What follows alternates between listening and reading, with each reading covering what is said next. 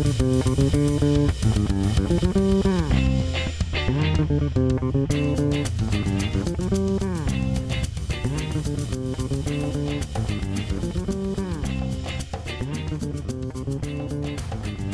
welcome to the midweek edition of Daily Show Podcast, your podcast source for movie and TV related news. It's July 24th, 2018. I'm Michael. And I'm Shannon.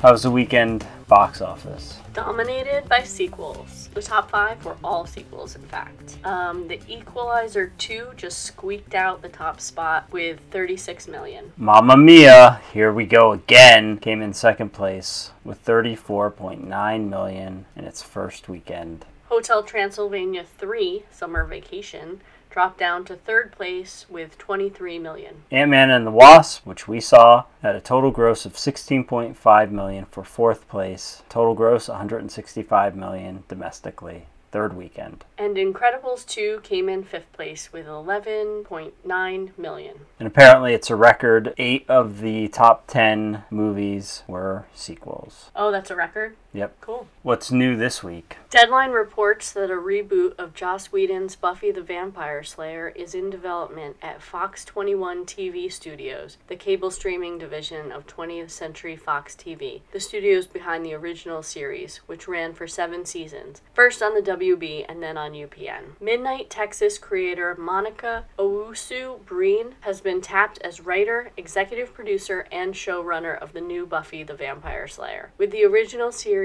creator and showrunner Whedon set to executive produce, alongside original series executive producers Gail Berman, Fran Kazoo, and Kaz Kazoo, as well as Joe Early from Berman's Jackal Group. So, I'm not very happy about this. I mean, I just loved the original so much, I really don't want to see them redo it. I feel like it could so easily have a spin-off instead of like a reboot.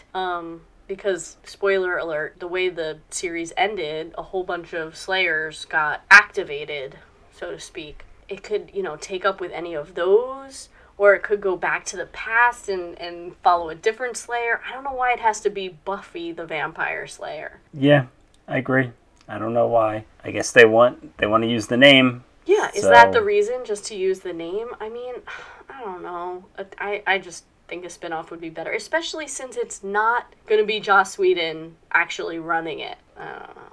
It's going to be different, so they should have do a different vampire thing, Yeah. I remember a few years ago there was talk of a reboot or something like that, and I don't even think Joss Whedon was involved with that at all. So at least he's involved with this one. A little bit. I hope this doesn't mean that's the end of the original cast. I hope at some point they go back and revisit them that universe. We'll have to see how they play it out. IndieWire reports the story that inspired the documentary 3 Identical Strangers is being made into a feature film. Raw, which produced Tim Wardle's acclaimed doc, has announced that it's partnering with Film 4 and Sidney Kimmel Entertainment on a feature adaptation of the story. What's 3 Identical Strangers? Oh, that's the one with the triplets who didn't meet each other until they were in their 20s at college or something. They found each other.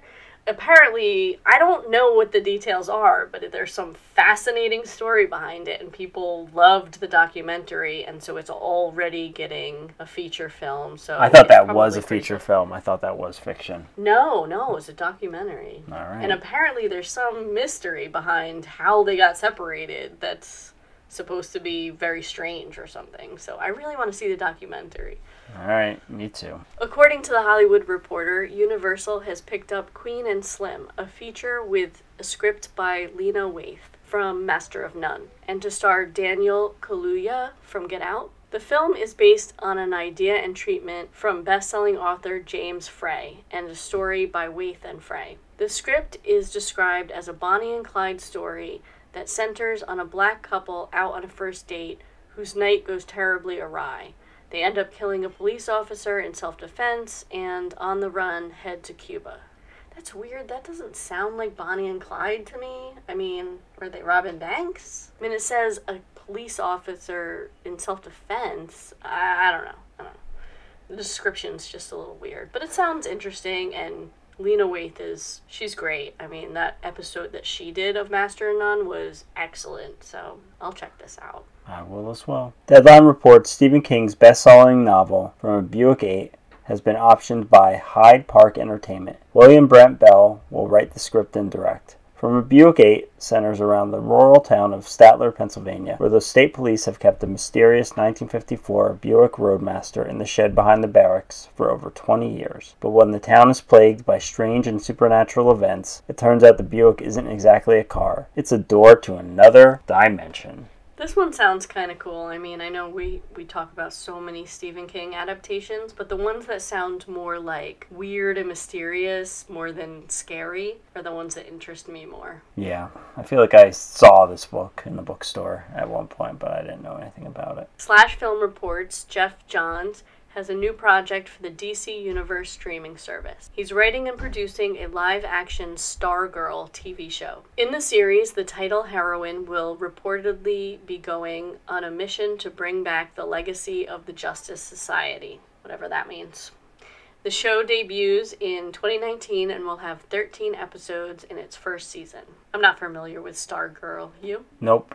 Nope.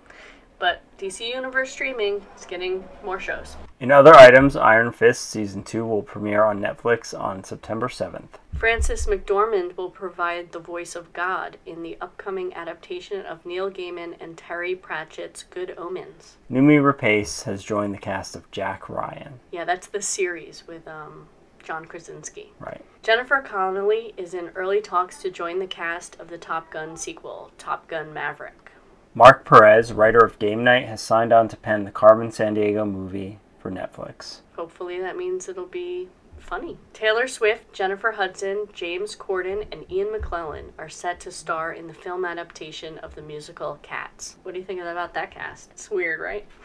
It is. I'm not really familiar with, besides seeing the commercials, I never saw Cats. No, me too. I don't know anything about it. Zazie Beetz, who plays Van on Atlanta, and Robert De Niro are in talks to join Joaquin Phoenix on the cast of Joker. The Man in the High Castle Season 3 will be released on October 5th, and Amazon has already announced it's renewed for Season 4. Supergirl has cast Nicole Maines, who will become the first transgender superhero in the history of television. Good for them. Did you see Chris Klein was cast in The Flash as well as a villain?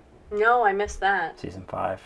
Oh, cool. What's new to streaming? On Netflix, An Education, Disney's Bolt, Life After Beth, A Most Violent Year, The Warning, a Netflix original film. After the loss of his friend, a mathematical genius figures out a pattern of deaths at a gas station and sets out to warn the next young victim. And Eliza Schlesinger, Elder Millennial. It's another Netflix original. Newly engaged, Eliza Schlesinger brings an elder millennial perspective to relationships and sexual dynamics in a special shot aboard the USS Hornet. Amazon is releasing a Prime original series, Season 4A of Tumbleleaf. Also, they got How to Talk to Girls at Parties, Zoe, Capote, Gleaming the Cube, Raging Bull, Mystic Pizza, and Wind Talkers. HBO got The Snowman. Oh yeah, you wanted to watch that family-friendly looking film, right? Yep. Just kidding. Hulu got Status Update and Leaning into the Wind. On DVD and Blu-ray, Ready Player One. And new to digital, Breaking In. And that's our show. If you have any feedback, you could email us at feedback@dailyshow.com. Our Facebook page is Daily Show. Our Twitter account is Daily Show Pod. Our website is dailyshow.com. Hope you enjoyed the show and talk to you next time. Do it, Daily Show Podcast.